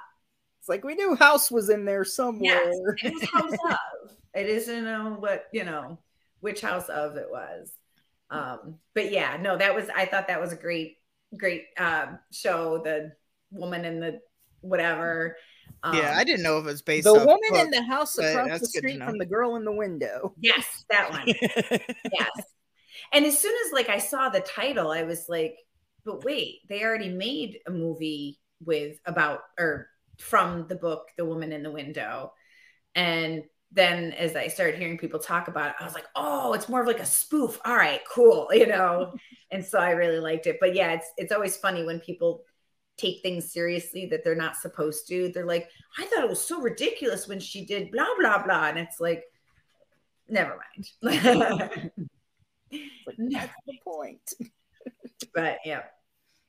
So I've got my favorites that I watch, but I'm like such a crackhead when it comes to streaming that, I'm watching this now, but tomorrow I could be watching something completely different.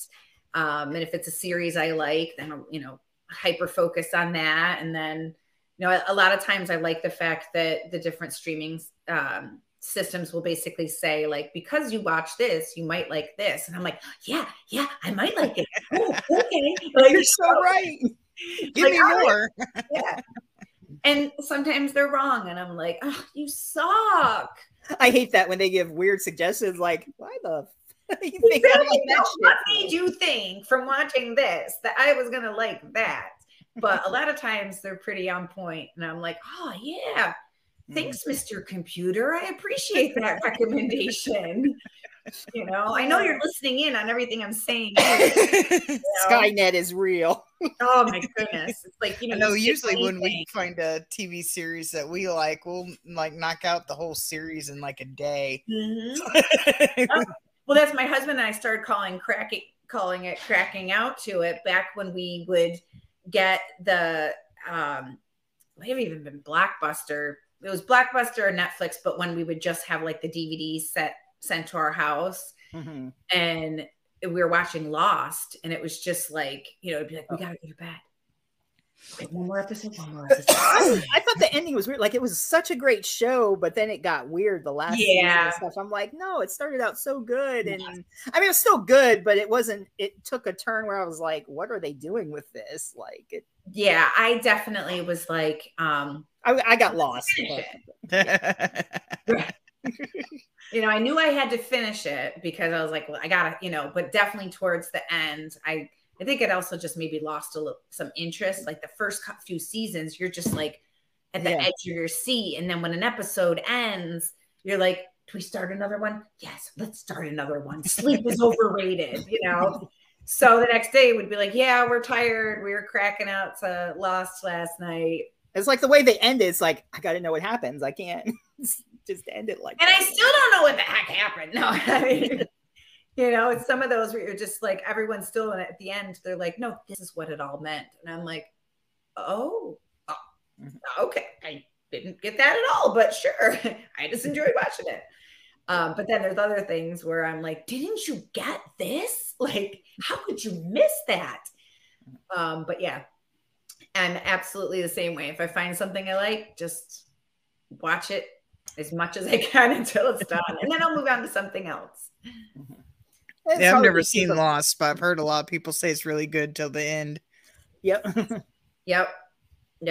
And I'm always late on these things anyways. Like, and part of it is now that I'm so used to being able to stream, I don't want to wait a week to watch another episode. Like, we're so spoiled because, you know, that's how we had to do it, you know? And if you had something going on that night, you know, until you had a VCR, you were just missing it, you know? And even then it's like, oh, Mom, will you put that tape in and press play? Because I'm not going to be, you know, home in time to watch it. And my mom's like, I don't know how to work that thing or whatever. So now, yeah, we've just become so spoiled, which I'm not complaining about. And just being able to just kind of like, you know, watch it and keep watching it until it's done. So a lot of times, like Game of Thrones was another one where like everyone talked about it. And I pretty much waited until the entire series was over. And then we got HBO and I watched it like from the beginning all the way through. That's another one where the ending was like, really? Yeah. They fell off the horse on that one, unfortunately. I hate shows like that. I mean, it's still good. Again, not saying it was bad, but it's just like all this time that I waited for that. Yeah, exactly. But it was nice to be able to watch it just like all kind of without stopping, without waiting for a new episode. So I tend to do that a lot with stuff. And so people will be like, oh, are you caught up on this? I'm like, nope, haven't even started. We got 3 more weeks and then it's done. I'll start it in 3 weeks and then I can just watch right through. Binge it. Crack out to it. Daenerys was awesome in that. Her and her dragons, that was awesome. And the whole White Walker War, oh my gosh. Oh yeah. I definitely, understood what the hype was once I was watching it. I definitely was completely drawn into it. They're supposed to be doing a couple of spin-offs to it and stuff and prequels. Yeah.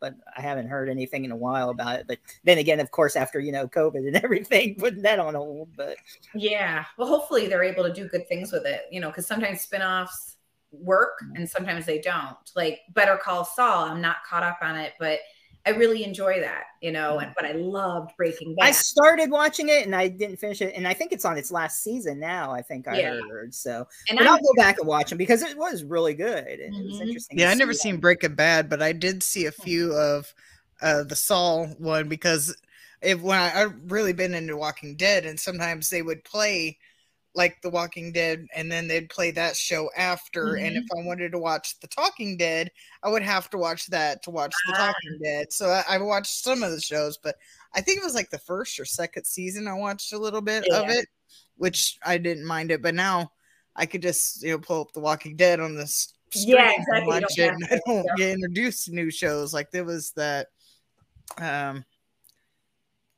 I can't think of the damn name of it. The one with Nick Frost in it, where they did all the fighting in the Badlands. Like I watched a little bit of that, but then getting put with The Walking Dead, I ended up missing out on that. Oop, knocking stuff around, but I ended up missing out on those because I forget to go back to them. Yeah, well, that happens to me a lot too. Or I'll sometimes like I'm waiting for another season to come out, so I'll start watching something. And then the season I've been waiting for of that other thing comes out. And I'm like, oh, well, this is okay, but I really want to watch that.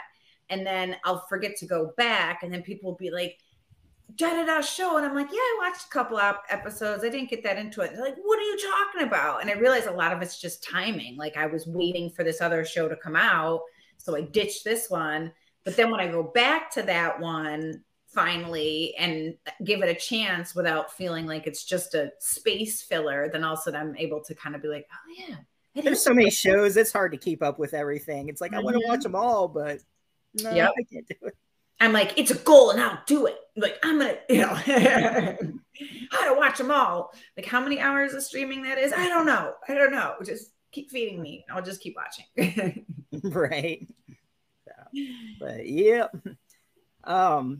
So anything that you got going on now that you can talk about or not yet? I don't want to talk about any projects that aren't 100% yet because I just get really nervous that I'm going to like jinx it. Because I mean, as you guys know, there's often that it's going to happen. This is going to happen. I'm going to be doing this. It's going to be in June. It's and the next thing you know, they're like, yeah, we have to, shelve it for a while or, we're still going to do it, but we have to push it off a few months. And it always seems like a lot of the ones that I've put a lot of time into, whether it's, like I had one project where they wanted me to interview and audition the men that might be playing opposite. And so, you kind of put all this time into it, watching people's reels and, setting up virtual, meetings and who do I think would fit best. And then like the show ends up not, they sold their script for like 15 grand. And now it's like, okay, that's not happening now. It's like, congratulations. That's great. But I'm like, so I don't like to even try to get my hopes up, but hopefully there are some things coming up. So it's just a matter of, it actually going through. And then as soon as I actually know things are going through, I'd be happy to talk about them. All right. Oh, let me add her back. I guess. Sorry. I was messing around with stuff and I accidentally clicked myself out of it. Welcome back. It's a great show. I'm glad you could make it, Boom. Long time no see. I know, it's been forever. Just like the animals, I just say, it's like, oh, you're back. Yeah, exactly. Yeah. They're still behind me, like trying to figure out why I'm like not paying attention to them. Like, I see you. I see you. They're like, she's just ignoring us. It's like, they're like, we didn't want your treats anyway. Like, yeah. You're gonna go pouting mode. Yeah, oh yeah, absolutely. So somebody was just on the wheel a little while ago, like running, and they're probably passed out now, forgetting about food. They're like, oh, I'm so tired and I don't have enough calories. I ate everything that was in the bowl still, and must have treats. Eat them. All right, I'm done. Stick a fork in me. I'm done. Yeah. You'll wait and you'll get it when mommy says you can get it. Who's the bitch now? Exactly. I'm the bitch of the sugar gliders. Well, now you're mama's bitch. Any other questions people have? I lost track if there's any more comments. I don't know if we should acknowledge this or not. But I mean, it's a decent question, but it's coming from somebody that was being the troll earlier. But I'll go ahead. They've changed their key, so I will acknowledge them, I guess. Jennie, what's your favorite project that you've worked on? She Kills. Yeah, I would probably agree with that one. Yeah. And I've loved so many other projects. I've loved working with, I like the fact that like now I've worked with Adam Steigert at 388 Studios a couple times. And, I like having kind of like these film families like I did with Ron and his crew where you get to, work with each other again. It always feels great to see each other, on set again, especially when you're like from all around the country. And then, all of a sudden we're on set again together and it's like, but yeah, She Kills. I would say. Yeah, especially it looks so much fun to do all that crazy stuff. It was, and it was so cathartic. I mean, just that feeling of that release. And actually, there was a book that was written, and the guy who wrote it interviewed me, and I thought, it was like I can remember the name. It was like Women in Action in Movies or whatever. And so he did an interview of me, and then when the book came out, I had almost like my whole own chapter, and I was like, nice. Awesome. So yeah, I was like, and it was because what he was basically interviewing me about was She Kills. So he had seen that and thought, this would be a good person to interview. But I was just like, someone thought I was cool enough to write a chapter in a book about me. But again, it was that film, so.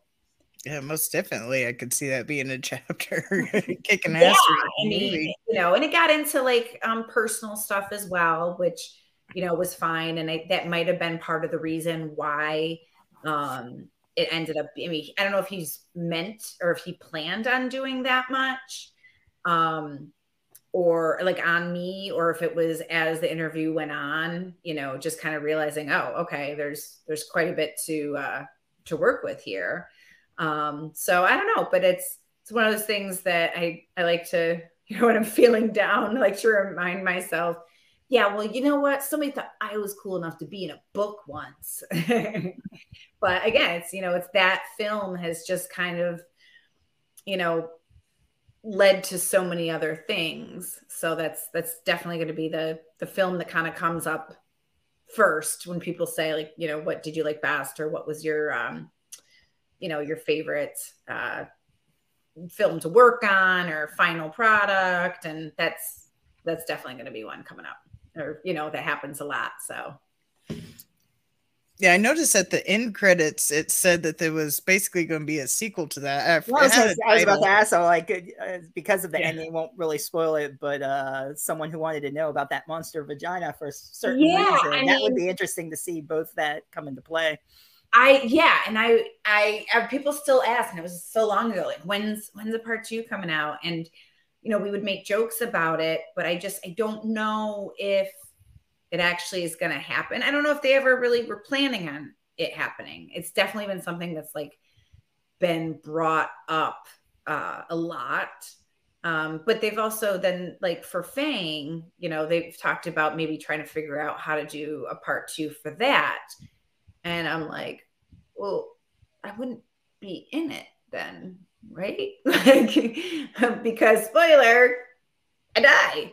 But he has like ways of like, kind of having people come back into things as like maybe the twin sister of the person. So I don't know if it'll ever happen, but I love the idea of maybe being able to go back and kind of not redo, but do a part 2 of some of these projects for sure. And that was a death scene, because you're asking me about death scenes that I really liked. I loved working with Melantha. And she was the, you know, the basically the werewolf in human form. And she's just amazing. Like I feel like she is a chameleon as far as, you know, her work. And so being killed by her and the way she did it and just the stuff that led up to it, I just, you know, I really kind of, that stood out to me too. So see, I told you these things had come to me. I'm like, that, you know, oh, yeah, that is the thing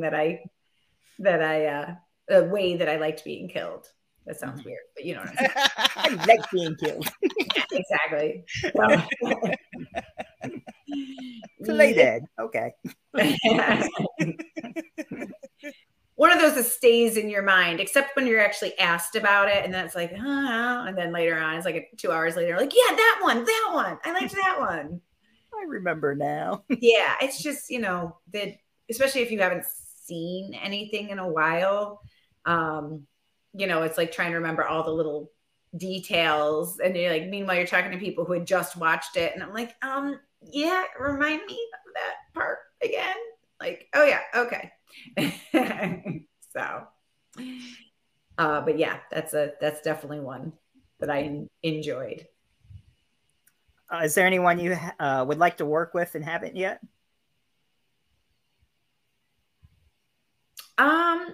Yes, but I also am not going to say anything because there's possible projects that are coming up that might give me a chance, and I don't want to jinx it. Yeah, don't. So yes, but that's my secret. Okay, we'll find out later. Exactly. If I get the part, if I don't, then you'll never don't want to give any chance whatsoever to jinx it. Yeah, totally understandable. Yep, exactly. So, but yeah, just hoping that things happen the way that, you know, they should, or in my opinion, the way they should, and hoping things will start picking up again and get really busy again. Nice. Yeah, we hope so. Especially if there's a sequel of those, or something else too that's equally as good. And I like, you know, I like the fact that, you know, some of these films can still fall into these like categories or these genres, but also kind of be so many others at the same time. Like She Kills. I mean, there's people who are into horror that like it, but then it's got all this other stuff in it. And then it's, you know, it's so campy, and, you know, there's just, it kind of like checks a lot of boxes all at once. And I like that. I like that, you know, that style of film or script where, you know, it's not just this, it's so many more things. And, you know, that's an example, but there's, you know, others as well that just like, you know, The Horrific Evil Monsters, which is the film I did after Fang. You know, it's kind of like a buddy movie / you know, people have compared it to like Suicide Squad. That's what it kind of reminded me of, like a Suicide Squad, because it's like of a weird ragtag group. Yeah, like a almost a like Marvel type. You know what I'm going with it. It's not really Marvel type, but like Marvel type clashing with like other. We'll call them Marvel type. I don't know how else to categorize them, but And I know initially with that one, I was just thinking, oh, like, wow, how is this going to work? That's a lot of characters. That's a lot of, you know, and I love the way it turned out. I mean, I was really pleased with it, and, you know, it worked, you know, despite the fact that there was so many different characters and different actors, and, you know, it was such a mishmash of people. But he was able to pull it all together, and I really liked, you know, what came of it for sure. But again, that's one of those ones that it doesn't just check one box. It's like the creature feature with the, you know, superhero type stuff, and, you know, it just kind of is all encompassing when it comes to different genres. Most definitely. So especially you gotta walk around in this big like red dress basically the whole time, and it looks like you just kind of like keep your head kind of tilted down, probably to keep the hood. Yeah, it was. And I've never been in something where I literally can only act from this part of my face down. Like, that was just strange, because I do have an expressive face in, you know, for the most part, I think at least. And so knowing that they're not seeing my eyes, they're not seeing my eyebrows or my forehead or any, you know, anything that normally, you know, could kind like of a hidden character, almost like Death, sort of. You can't really see. And then the hood itself, for one of the scenes we were filming outside, it was so windy, so it kept blowing back, and I had to like walk. And it was like we'd start the scene, and then it, you know, blow back again. So they finally ended up duct taping it to my hair, which worked great until it was time to remove it, and it was just like, ow, ow, ow, ah, you know, this isn't fun now.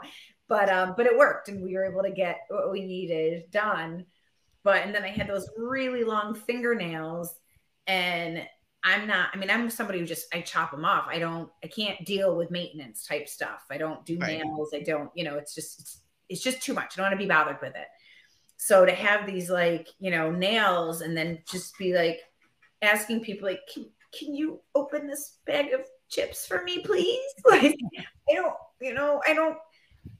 I can't. I'm sorry. And I'm not going to pee for the next 12 hours because I don't know how to do it. So, you know, don't give me any more water. I may explode, but it just can't, you know. So that was interesting just because it was just so, and also, you know, not a lot of people cover me up in films. There's a lot of Jennie usually showing. So, you know, I still had this part showing, but I was like, wow, I got a lot of clothes on in this. And there's actually a theater group that I've performed with here several times. And I joke around because the one play I was wearing, it was like a farce. And I was like the woman, the husband's mistress or something. So I'm like, you know, sneaking around, and it's like, you know, full on lingerie. And then the next show I did of his, it was like a little bit more, well, not even of his, but in this theater company, it was a little bit more buttoned up. And then the next one, kind of the same. And then finally, the one I did right before COVID, I basically am wearing like a nun's habit. I'm like, all right, we've covered the gamut from lingerie to you see this, and that's it. So I'm like, I'm glad I can still be cast in stuff where I don't need to have all of this out, you know? Because I'm definitely getting more of the mom roles offered now, which that's fine. I am a mom, you know, so it makes sense, but it is kind of a weird transition in your life when all of a sudden you realize like, yeah, that's where I am now. I'm never going to be doing these other, you know, roles that would be for like 20 or 30 something. So, hey, it just brings on different opportunities. I think did you have it? Oh, she's gone. I guess I'll say, is there anything that we might not know about you, whether hobbies or interests or talents or anything you'd like to share?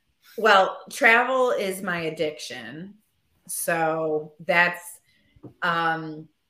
basically any chance I get. My oldest daughter, my 11-year-old, she basically is at the point where she just, because, you know, we're really fucking spoiled to be able to do the travel that we can do.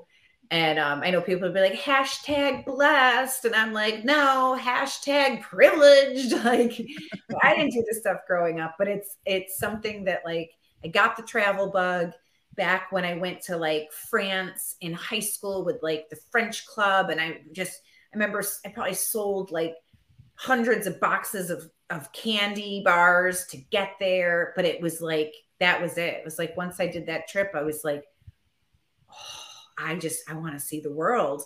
And so for when I was, you know, younger, and traveling out of New York City is easier because, you know, basically you can go to direct a lot of places, or maybe like one stop. And so I just really, and it was like, you know, back then it was like just, you know, budget travel. So I went to Borneo for 3 weeks and like trekked through the jungles. And that was one of, you know, the most amazing experiences for me. I've been to Bali, Indonesia, Japan, Dubai, Maldives. But then you get a family and all of a sudden it's like, well, I'm not going to take my 6-month-old on the other side of the world. So now we get, we get more to the point where we're doing a lot more local stuff, local meaning like Caribbean. And so, at this point I've been to, I think, like 30 countries, some of them multiple times.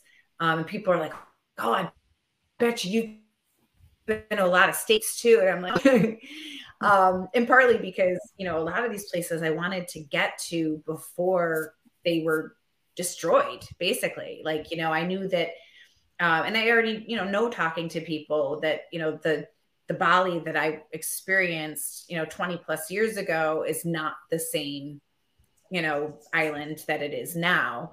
So I wanted to see a lot of those places before they got like, too built up or change too much. But now we just, we try to keep it closer. I like warm climates. I do not, despite the fact that I live in central New York, I don't do well with cold.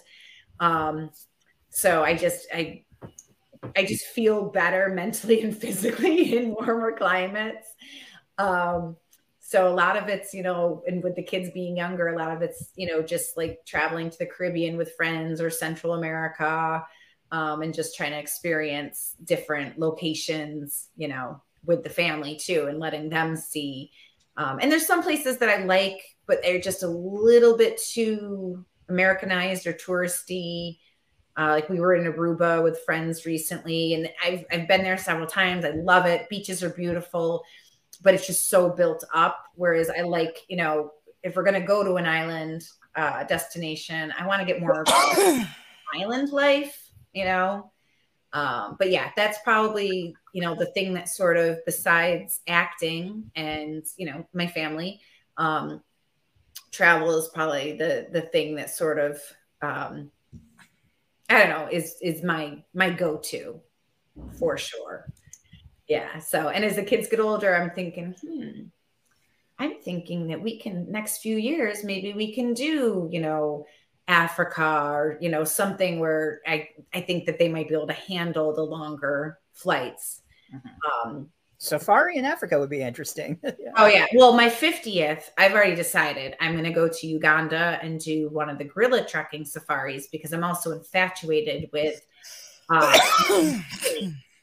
and that's one of those where you're actually helping by going, because like the money that you pay to get the permit, and all of that actually goes into conservation and helping the gorillas. So it's one of those, like, if you're going to do a nature type thing, this is a good choice because you're actually helping the community and the animals themselves.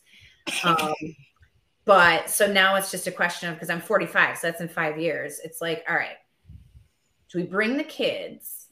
Do we just go the two of us?